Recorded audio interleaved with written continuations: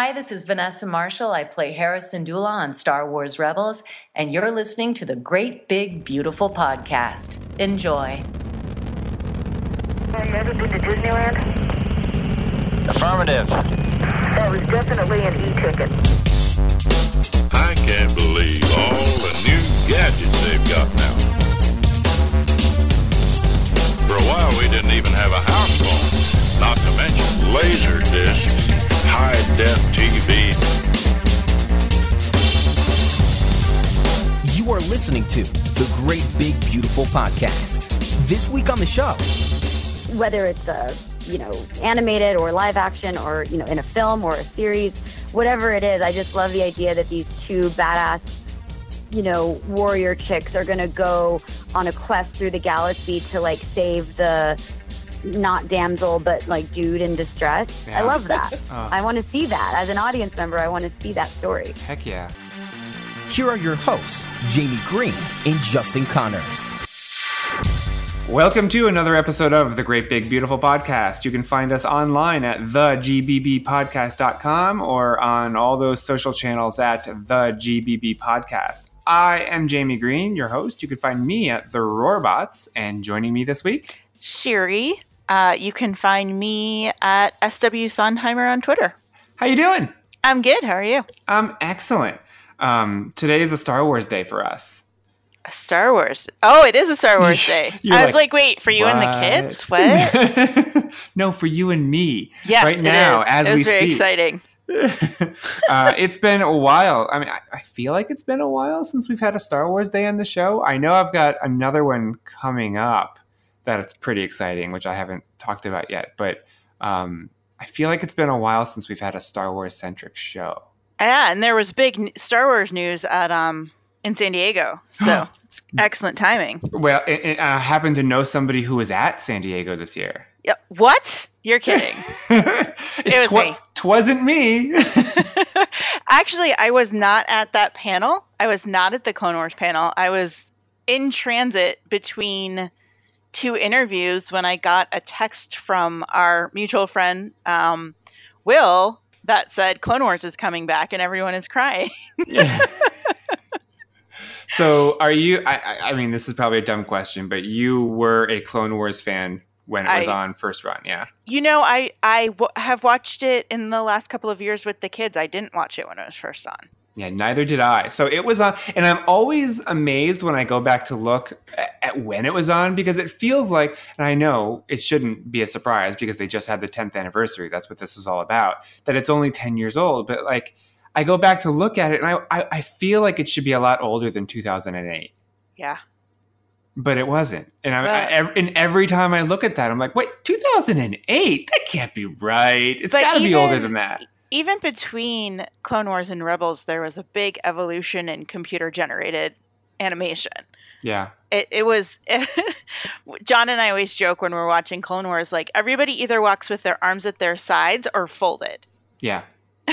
And and I'm not going to lie, the character design and the animation style in that show, it took a long time for me to warm up to it. So I think a lot of people forget that show started with the theatrical release. That was a theatrical film that they jumped into the waters with, and it caught a lot of people by surprise because it was so different looking. Everybody was very long and had these long faces and tall, and it was very different from the Genndy Tartakovsky Clone Wars micro series, which was everybody was very squat and short. It was almost polar opposites. Yeah. But I think that show, it did a lot. It gave us Ahsoka Tano, who is definitely a favorite in my house. It made me care about Anakin Skywalker, which I had certainly never done before. Matt Latner did a fantastic job with that. And it was a prequel that actually added to the story in a way that many of us feel the prequel films did not. Yeah.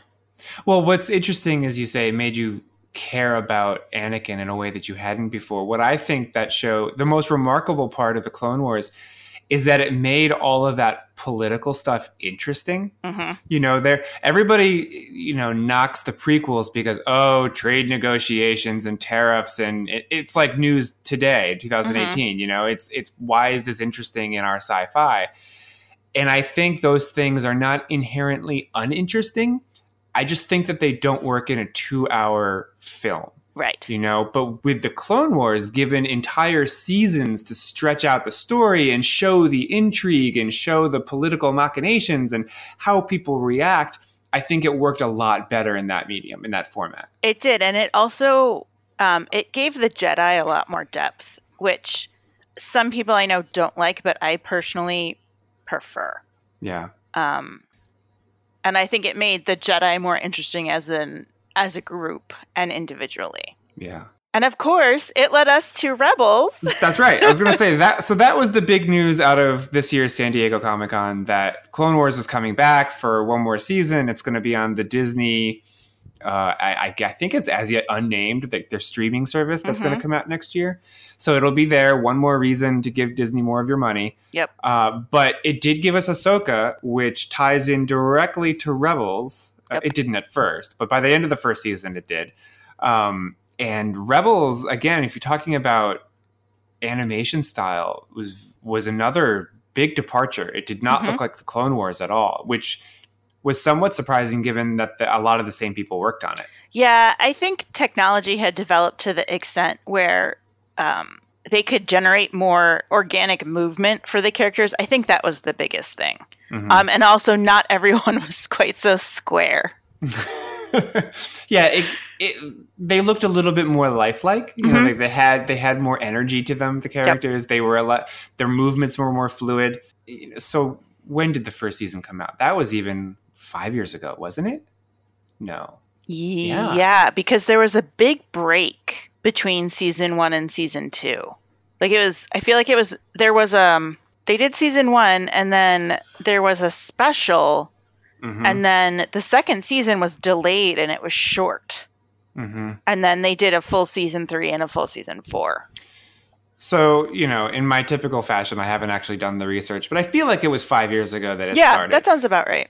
It's a fair assessment. But so when you look at shows, a lot of the popular shows that are in the same vein, like Voltron, you know, the characterizations and the character design on Voltron is very fluid. They look like they're moving. They're not blocky and stocky and some, you know, what you, like we were just talking about with the Clone Wars. And I feel like a lot of that is possible because of probably the work that they did on Rebels. You know, Rebels laid the groundwork for shows like that. Having said that, though, I mean, a show like Avatar and Korra came before Rebels, and they all kind of have that same look too.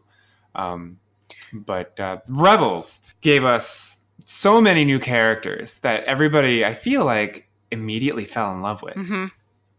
I remember, so 2015, 14. When I don't know that you know that. Again, I should have done my research. Whatever the last year that Disney did the Star Wars weekends, which was either 14 or 15. I don't know, because they stopped them. I was there for the last year that they did the Star Wars weekends, because then they turned it into like this longer thing called Seasons of the Force, whatever.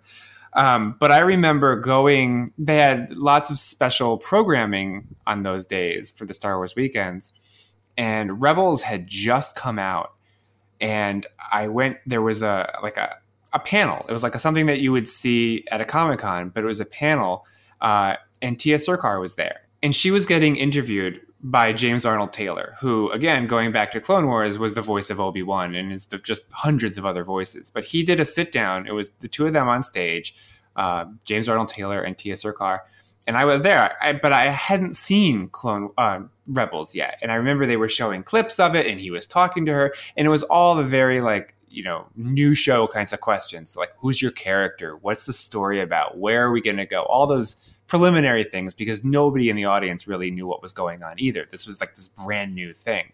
But I remember being so excited for it that, you know, it was like brand new ships I had never seen before, brand new characters I had never seen before. This was not prequel storytelling. This was not original trilogy storytelling. A Twi'lek who was not a dancing girl. Yeah, exactly.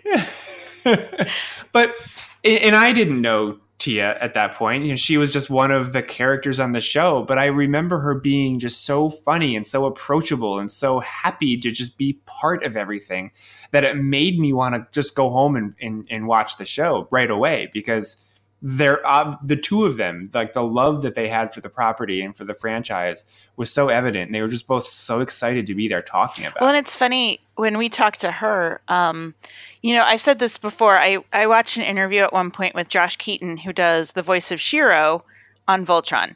And when you talk to Josh, Shiro does sound like Josh, but it's definitely a modified Josh. And he talks about how he kind of physically changes his body when he's recording that voice.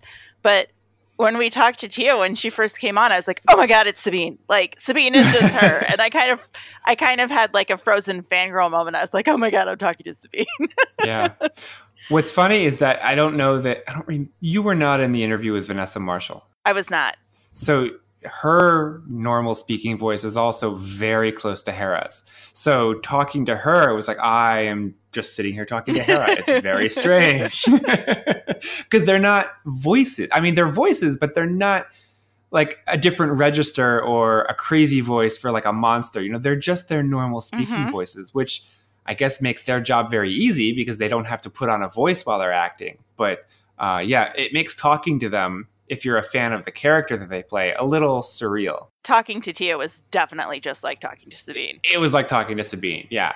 But she is just so great. I say this so often, I wish we had more time. But talking to her was fantastic. She is in this place right now with her career that, like, I don't think that she could really have any complaints. You know, like she's just coming off of Star Wars Rebels, which had this amazing fan reception.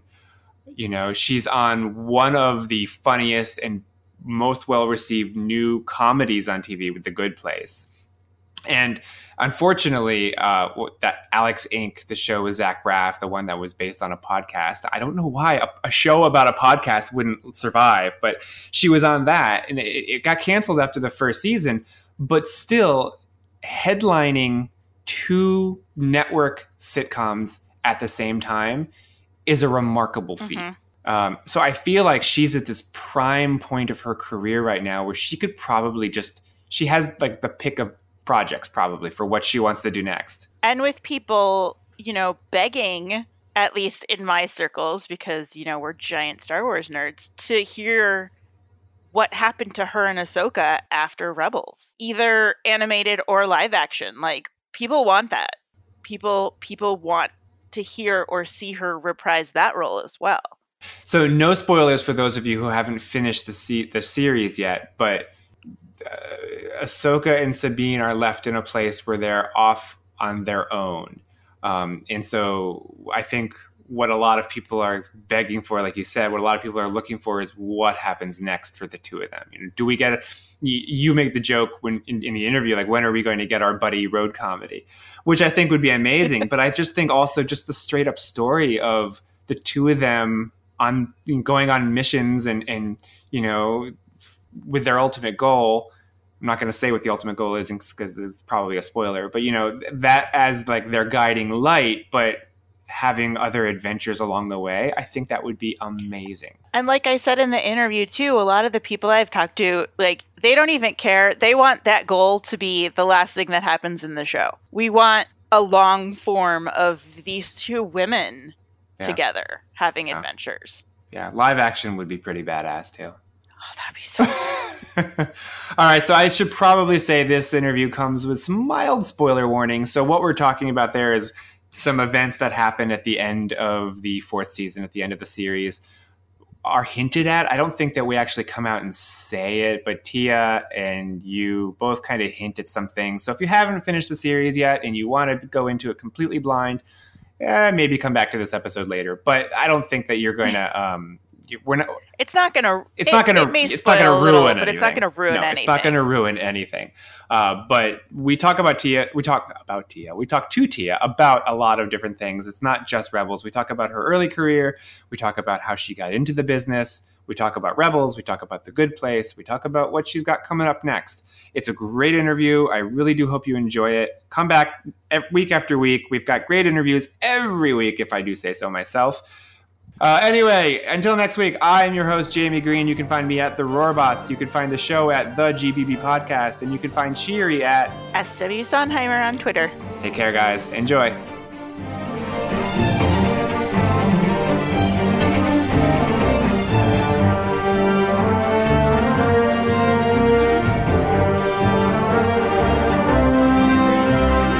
Tiya, thanks so much for taking the time to talk. It's awesome to have you. I've wanted to have you on the show for a long time, so I'm glad this finally worked out.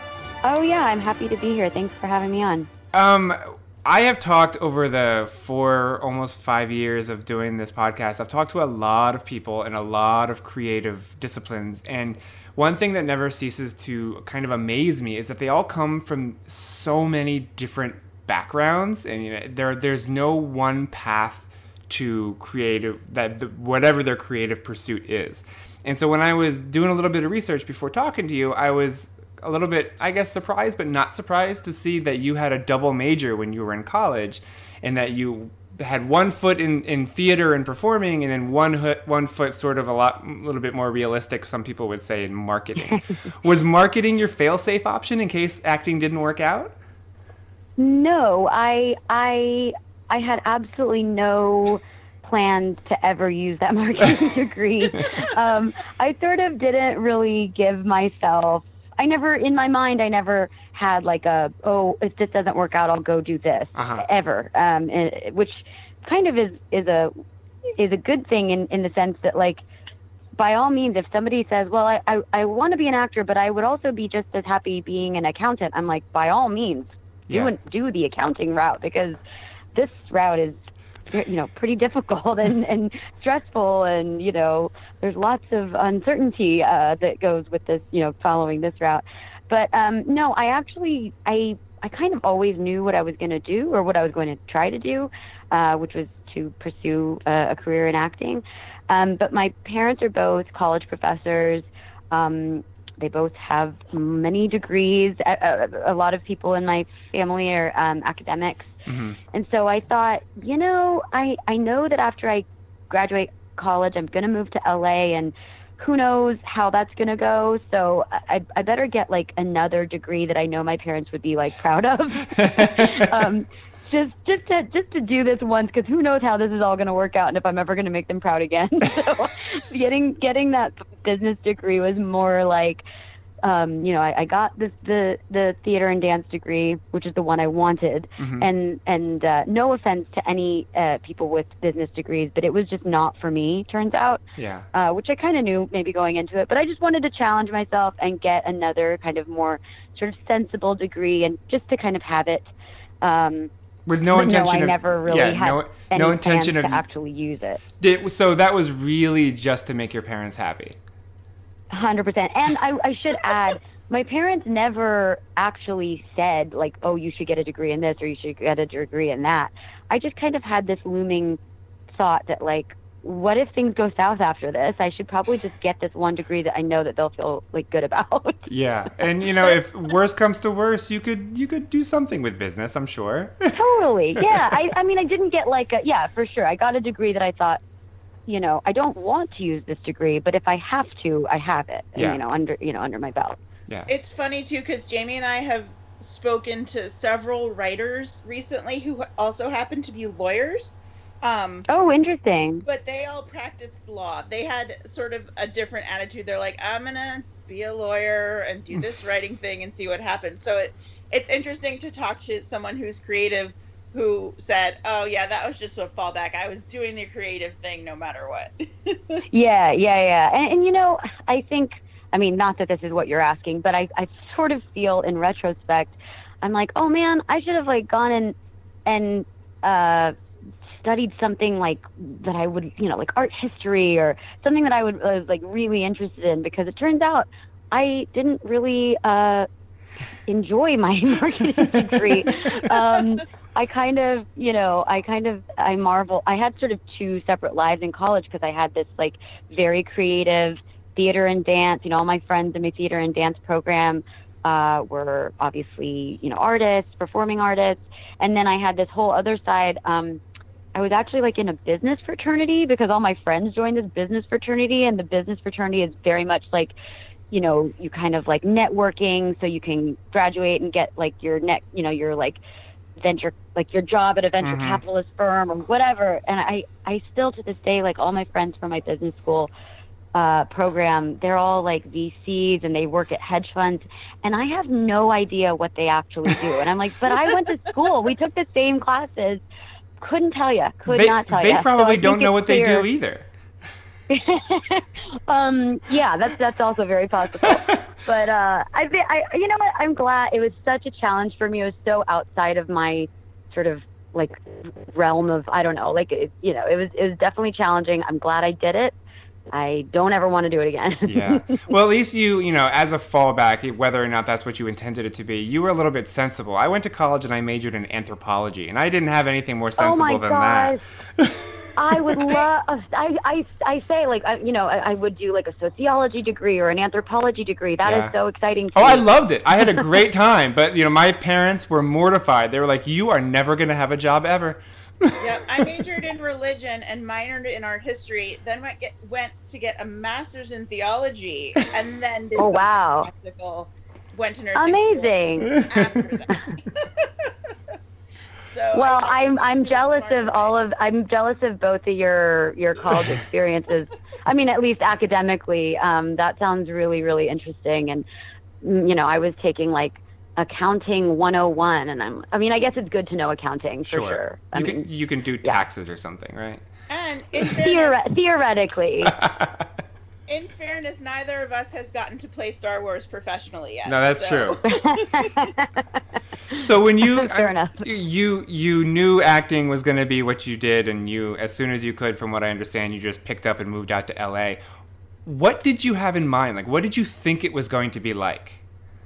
Yeah, I mean, I here's what I was hoping. I was hoping, so my very practical, incredibly risk-averse, Indian immigrant professor parents, though they were supportive, I have really cool parents. They were obviously like terrified that I was going to go do this crazy thing. And so when I graduated college, I would have moved here, like I wanted to go to USC or NYU so I could just hurry up and start acting professionally as soon as I could. And they were like, no, you can do that for grad school. You will go to a place that's not LA or New York, as our 18-year-old, like, very precocious child. So I went to school in Texas, which is where I'm from. And then they thankfully said, you cannot move to LA with absolutely no money, so you need to get a real job, like a quote-unquote real job, and save up a nest egg, they called it, so that I could move out here and not be destitute, which I appreciate in retrospect. So I actually got I worked and like saved up some money right out of college, and then I moved here, with this little bit of savings so that I wouldn't have to like get a job I didn't want to do anything that would take me away from just like pounding the pavement and trying to make things happen right out the gate. Yeah. Which was good, but then I arrived here and I knew absolutely no one. I had no like connections to pursue. I just showed up, and it was very daunting, and I wasn't really sure. There's no real like formula to follow, or it's just kind of like I showed up and I was like, well, now what do? I don't have to get a job, so that's cool. But also, like, how do I meet anyone or do anything? So it was a very tricky first year, I would say, in LA, where, I just basically was like trying to get representation and trying to submit myself for projects and to make things happen. So it was a rough initial first going. And then I was super lucky. I got my first agent, and within, I think, a week, I booked my first job. And I just was super fortunate that once things started to happen, they kept sort of happening in like a forward, I was making forward progress kind of quickly. So that was, I feel really lucky that happened, because, I have friends that are super talented and incredible actors. And, it's like, it's such a strange, industry in which, just talent alone is not a determination of like, Sure. Actually getting jobs and making progress. So it's a weird place, and it's, there's no formula to follow, which is tricky. Do you think, though, that, having, gone to school in Texas and that's where you grew up, and like you know what life is like outside of that industry bubble, do you think that in retrospect that was, the best move for you? Because, I think probably a lot of people who move there when they're young teenagers or as soon as they can, they get immersed in that bubble and they forget what it's like in the quote unquote real world. 100%. I agree with you. At the time I was like, oh, I'm wasting time. Like I could be in LA and, just like starting to try, I guess is what, my plan was. But now I'm so glad. First of all, I had I loved my college experience. I had like the quintessential, I went to a huge state school and I lived in Austin, Texas, which is one of my favorite cities anywhere. And like, I have lifelong friends from my college experience. So now when I, after coming here after doing college, I was like, what would life have been like for me coming? I grew up in Arlington, Texas, which is like Dallas Fort Worth suburb. Moving here at 18 and trying to navigate this very strange, challenging, kind of scary place, or industry specifically. I think like the kind of life skills that one builds in a college environment. I think I needed those to be able to like come here and do what I'm doing and not like lose my mind or lose my way maybe. Yeah. So I feel like ultimately it was like the best way for me, because I think like, who knows, I might be like a disaster if I moved here at 18 and was trying to like do the LA Hollywood thing, and people do it. There are other people that some people it goes really well for them, some it doesn't. And I don't know which camp I would have fallen into, but I'm glad that, I think I had like a stable foundation.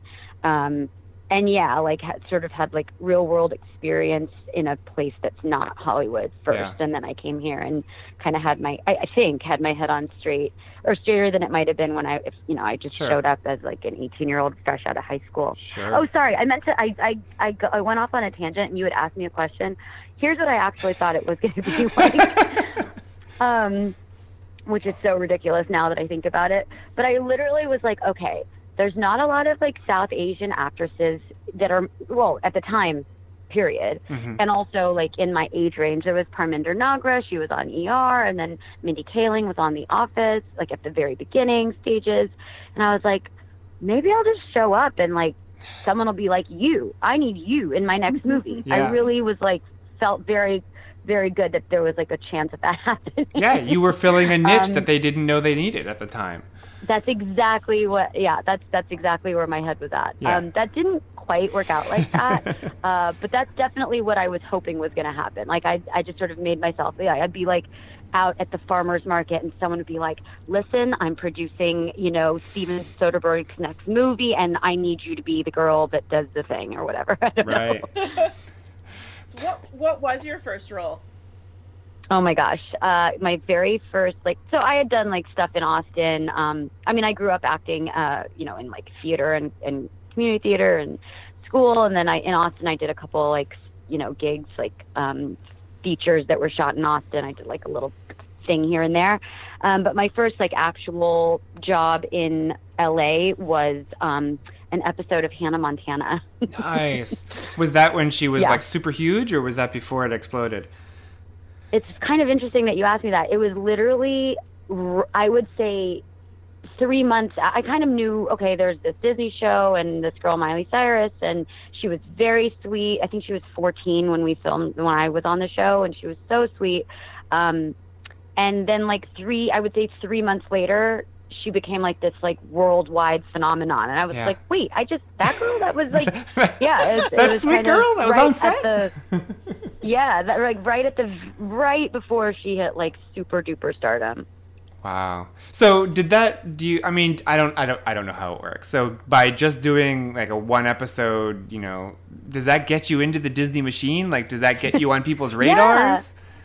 kind of weird, strange. Well, I don't know. I mean, when I first moved here, I kind of exclusively played teenagers because they like to hire people who are not actual teenagers to play teenagers because just legally it's easier. They don't have to go to school on set and, blah, blah, blah. They don't have like limited hours they can work. So I like suddenly made a business of like playing teenagers on Disney. Yeah. After Hannah Montana, I did a couple episodes of a show called Sweet Life on Deck. Mm-hmm. And then I did another Disney, like an episode of a Disney animated series called Phineas and Ferb. So I don't know that it like launched me into, but I did work for Disney for a few things, and then I guess I started branching out from there. So for Rebels, I'm sorry. No, go ahead, Jimmy. Sorry. For Rebels, then, did they come to you, or did you still have to go through the audition process? Oh, yeah, no. That was like, it was the first joint venture once Disney bought Lucasfilm, but that was very much like a Lucasfilm, like it was through Lucasfilm that I got that job. And I definitely had to audition for it, and I definitely did not know what I was auditioning for at the time because it was all very under wraps, and it had a different name, and, all the character names were different, and no one knew. Well, none of us knew what we were auditioning for, but Freddie Prinze Jr. swears that he knew because, A, he's like a huge Star Wars fanatic, and also his lines for Kanan, who was obviously called something else at the time, he like was talking about like his sun sword or something, and he was like, this is definitely a lightsaber, and I'm definitely a Jedi. Like, so he says he knew, and I believe that, but I definitely had no idea. I did not know what it was. It was called Wolf at the time. It was some new animated series for Disney XD, and I didn't know until I actually got the phone call saying, hey, you got that job, and by the way, that job is Star Wars. Oh, by the way. Yeah, exactly. So just this little thing we're putting together. Exactly. And then they were like, oh, and by the way, you can tell no one for many, many, many months because it was all super, super secretive. You had been, up until that point, though, you had been sort of pursuing the on-screen, roles. You were looking to get into film and TV. Was going in for animation, doing voiceover, was that something? What made you pursue that side of the industry, I guess?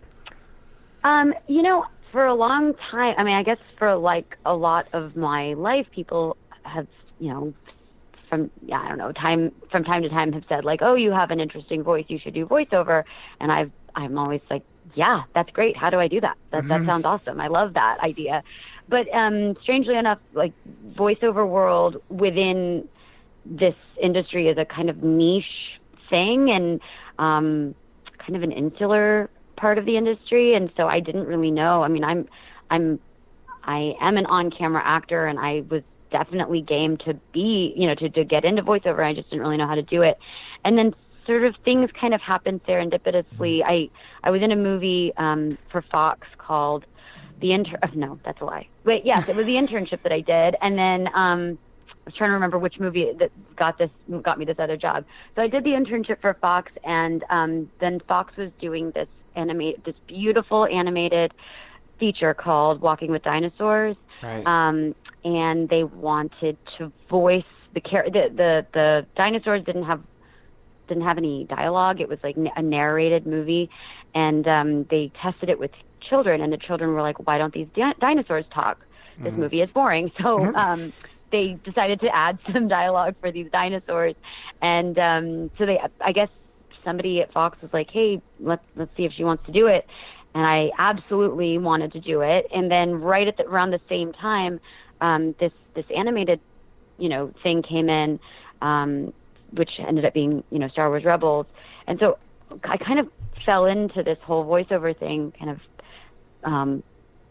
by happenstance, I suppose, but it was something I was certainly definitely interested in trying to make happen. I just didn't really know how to go about it, and then it all kind of happened at the same time in the best way possible.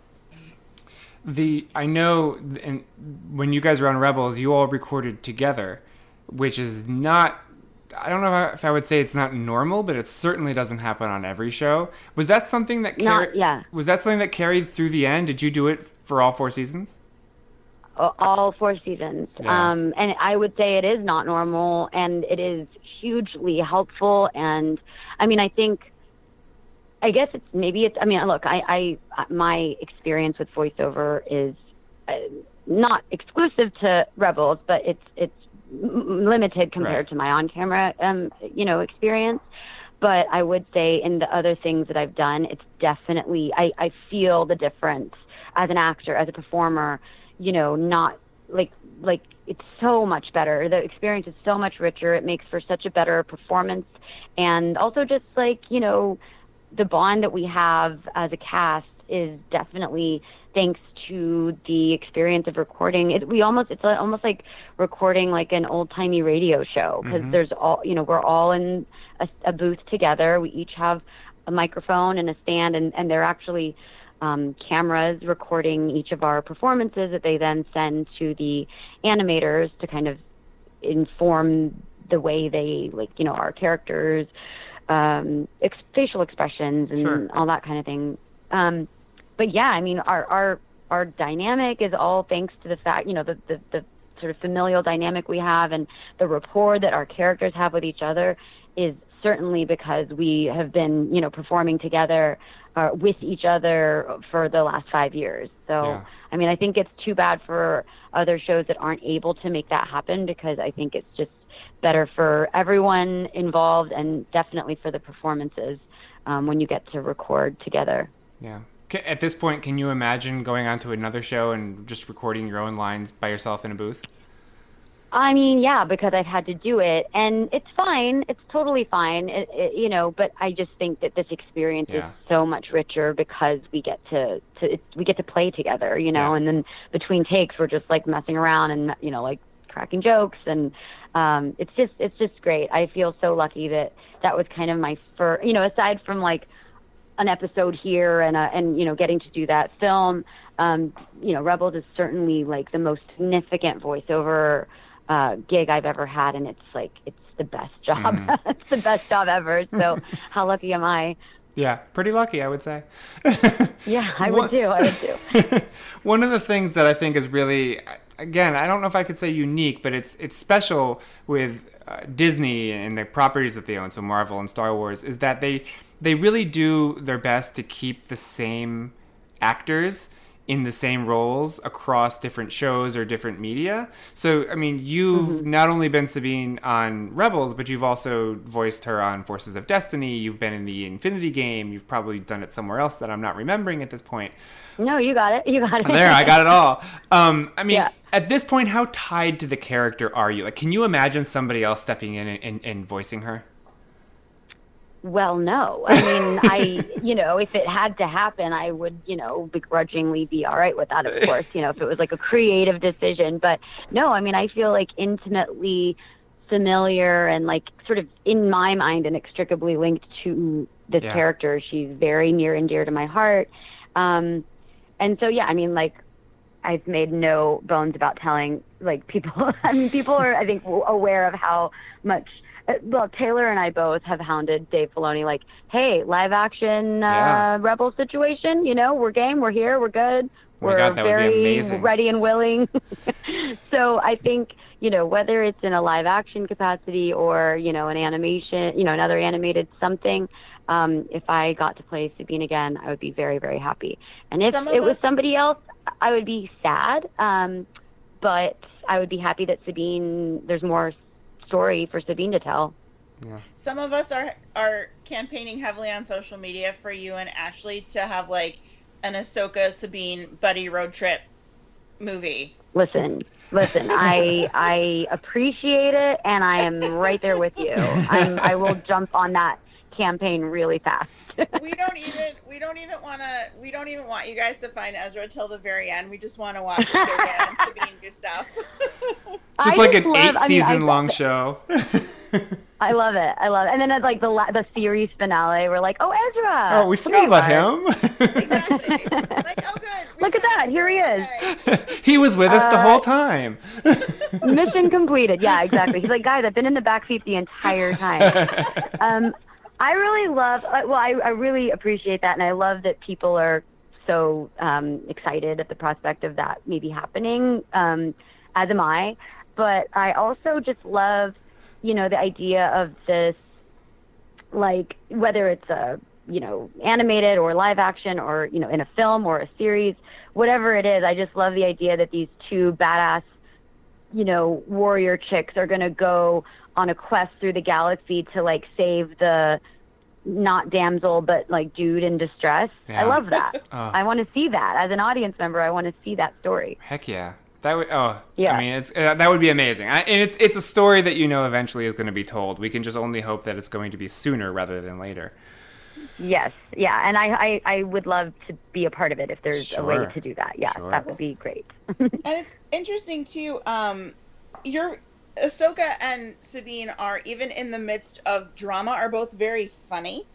And I noticed when I was taking a look at IMDb the other day that your filmography is pretty heavily weighted toward comedy. Is there something? Was that intentional? Is that something you really enjoy, or did it just kind of happen? I guess, intentional in that, like, I think that's probably why I started performing when I was a kid, is because I love to laugh and I love to make people laugh. And so that was probably the impetus for me to, start doing theater and start, like, perform. Well, I started as a dancer when I was really young. And then, I just loved making people laugh. And so then I started doing, like, musical theater and taking acting classes. And I was like that kid that would do, like, skits at family parties and try to get everyone to laugh. And so I think I love to do both comedy and drama. But yeah, I guess no. I wasn't like, I just want to do comedies, guys. But maybe it's just sort of worked out that way. I'm happy to do both, and I enjoy both for different reasons. But I think kind of my natural tendency is to gravitate towards comedy. Yeah. But I do love that Sabine, like you mentioned, Sabine gets to, be like kicking ass and taking names and blowing things up, and then she's got some, like, snide, funny kind of remark to make. That's probably part of why I'm so drawn to the character. However, you fit so naturally into these comedic roles, but then on something like The Good Place, you are, it's heavily comedy, but yet you've got this villainous streak. Don't take this with in every positive way I mean it. Like, you make a great villain, and so Thank you. I take that as a huge compliment. Good. And so I gotta ask, like, is there interest in just playing, like, a straight up full on villain? For sure. I've never gotten to play a role like Vicky. No one ever really needs me to do that or has had me do that before. And even within the Good Place, like, the way I started on that show, I basically play the diametric opposite of Vicky. I'm like playing real Eleanor, and she's legitimately the kindest, most wonderful, good-hearted person on the planet, or in The Good Place. And then, out of the blue, I didn't even know that was going to happen. I actually found out about Vicky. Well, I found out about a week before we filmed that last episode, the season 1 finale. And then I didn't even know where it was going to go until I read the script for the first episode for season 2. And I was like, oh, this is going to be fun. And it has been, oh my gosh, so much fun. She's so ridiculous. She's so over the top. She's, like, diabolical and also kind of just an egomaniac. And yeah, she's different than any other character I've gotten to play, and it's very fun. So yeah, if somebody wanted me to be, like, a straight up baddie, I would be totally on board with that. Oh, that would be amazing. You've got a thing now for these shows that are highly secretive and, like, you don't even know what's coming. Correct. That was not by design. And actually, thanks to Rebels, I have been sort of, look, it was like a skill I had to really work to acquire, which is to, like, be able to field questions and not actually give away too much, because at the beginning of Rebels, first of all, there's very little you can even say. But at the beginning, I was like, well, how do I even do an interview then? Because, like, what can I even say? And that was such a challenge. And it remained a challenge throughout the entire series because there was so much to say and I could say so little. But that has definitely helped me in, doing press for The Good Place, where, there's like so little one can say. You've proven yourself to be trustworthy. Well, I will tell you, I mean, I was the only one really who knew anything about the way our show ended on Rebels, you know, because I get to do the epilogue. And that one was really hard to keep a secret. In fact, we actually recorded the epilogue. We recorded our last, you know, the series finale, which was very emotional, and we were all together. And then we had a dinner that night, like a big sort of like cast and crew, you know, sort of farewell dinner. And we basically, Dave was like, you need to stay behind. We're going to do this thing. You have no idea what it is. He sent almost everybody out of the room. We're talking nobody else, of course, not the cast, even like producers and like Disney folks.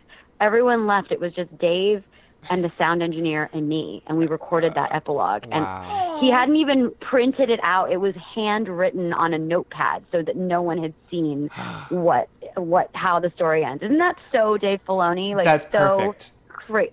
Yeah. And so I literally stayed behind. Everybody left to go to the dinner, and I say this like, I'm like crying. Oh my God. You know, it was so emotional. I get through the epilogue, and then I go to the dinner, and everyone's like, so what happened? I'm like, I can't tell you. I can't say anything. I can't say anything. I'm like wanting to tell Vanessa that she has a child, or, you know, Hera has a child. Yeah, that was a real challenge. He must be extra good at that, though, because I was at Comic-Con last week, and Amy Ratcliffe was moderating the Clone Wars panel, and she didn't know that they were announcing a new season. Like, all the voice actors, nobody else knew. Yeah, isn't that? I mean, it's frantic texts. yeah. And how amazing was that announcement? Yeah. I think that I mean, I don't want to speak for my castmates and for Clone Wars actors, but I think it's really cool to be a part of something that people care so much about, and so it would be such a travesty to leak, you know, to accidentally or purposely leak information like that, because it's so special to like be there for an announcement like that, where the fans just go like ballistic over, you know, learning something. Or like even when we were at Celebration and, you know, Thrawn is part of the trailer and people are just like losing their minds, or when they, you know what I mean? It's just, I'm glad that I get to be a part of something that people care so much about. And so I'm happy to keep those secrets, because it makes it so much more special when the announcements get made. I know we're running. Also, it's my job. It's your job. That. And if you leaked it, you would never work for them again. Correct. So there's that added incentive of wanting to keep my job. I know we're running out of time with you. One more question, if you've got the time. Sure, yeah. I know a lot of actors, well, probably most actors will say that if they spend any length of time with a character, parts of themselves leak into that character. I mean, it's only going to be natural. But what I'm more interested in is the reverse. Have you noticed over the last however many years it's been since you started on the show, have you noticed any of Sabine become a part of who you are? Well, that's an interesting. No one's ever asked me that. I hope so. I mean, I find her to be like so. I think she's kind of an inspiration to me. You know, I think she's incredible, and she has so many qualities that I find, you know, like I sort of aspire to. So if I have been able to glean anything from Sabine, you know, that would be amazing. I mean, she's definitely like cooler than I am, and she's like, you know. She's like, I look up to her as a character, even, you know, and so, yeah, maybe, I mean, and I especially think that, like, getting to play someone like, just like a total badass like Sabine, I think, you know, has helped me in other roles, you know, that I can tell you for sure, because I have this shorthand with Sabine because I've been playing her for so long, and so it sort of has helped me kind of hone a special sort of type of character that I can play. So yeah, maybe I have gotten to like take some of her characteristics and her qualities and apply them maybe in my real life, but definitely in my career. Yeah, that's awesome. She's been an inspiration to a lot of little boys and girls, which I can tell you from personal experience, because both of my kids love Sabine. My daughter great. and I sometimes she always wants us to wear our Sabine matching shirts together. Oh, I love that. That's great. I love I really appreciate that, and I love to hear stuff like that. It's an honor that I even get to be a part of something like that. But I love that there are now is such an amazing time to be a Star Wars fan, and especially for like young girls and boys to have all of these incredible female characters to look up to and aspire to, and not just for girls to get to see people like Jin and Rey and Ahsoka and Hera and even Sabine, but also for little boys to get to see characters like that. That's so important, I think, and I'm so excited that that's happening, and it's just going to happen more and more too.